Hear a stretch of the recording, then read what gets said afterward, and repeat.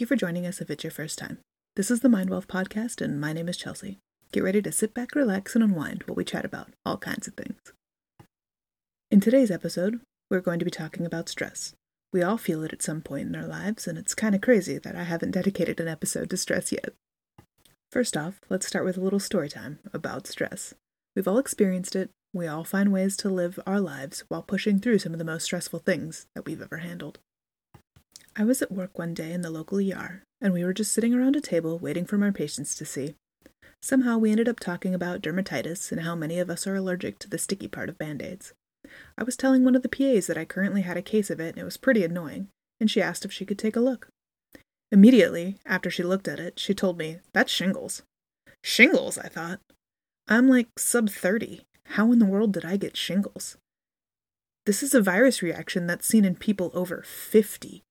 What in the world is causing me to have it?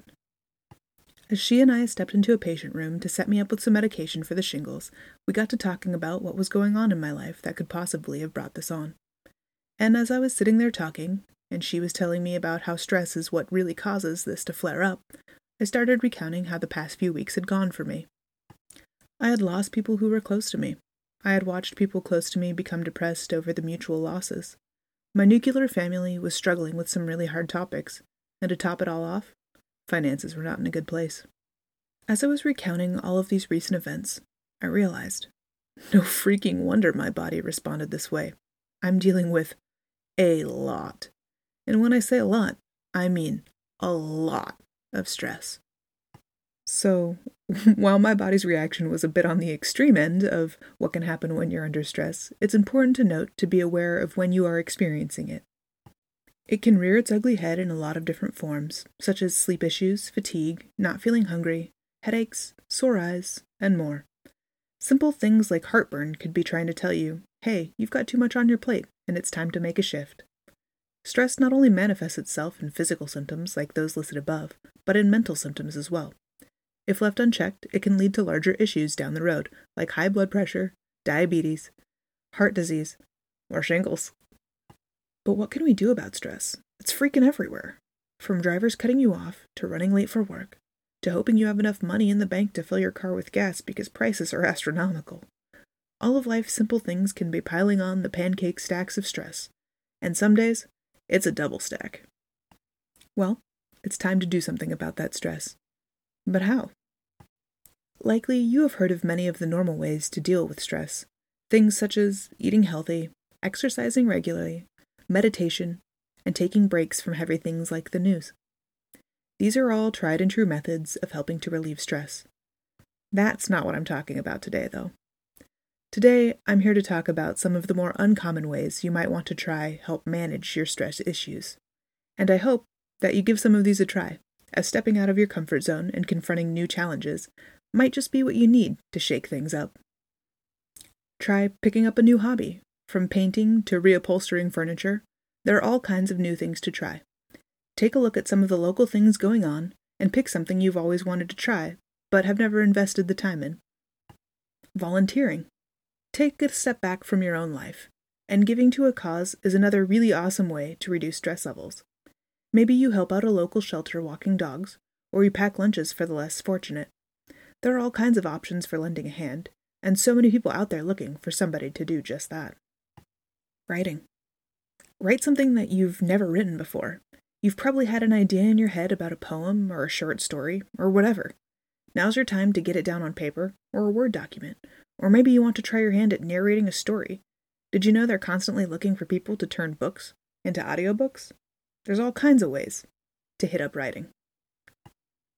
Try taking a new class.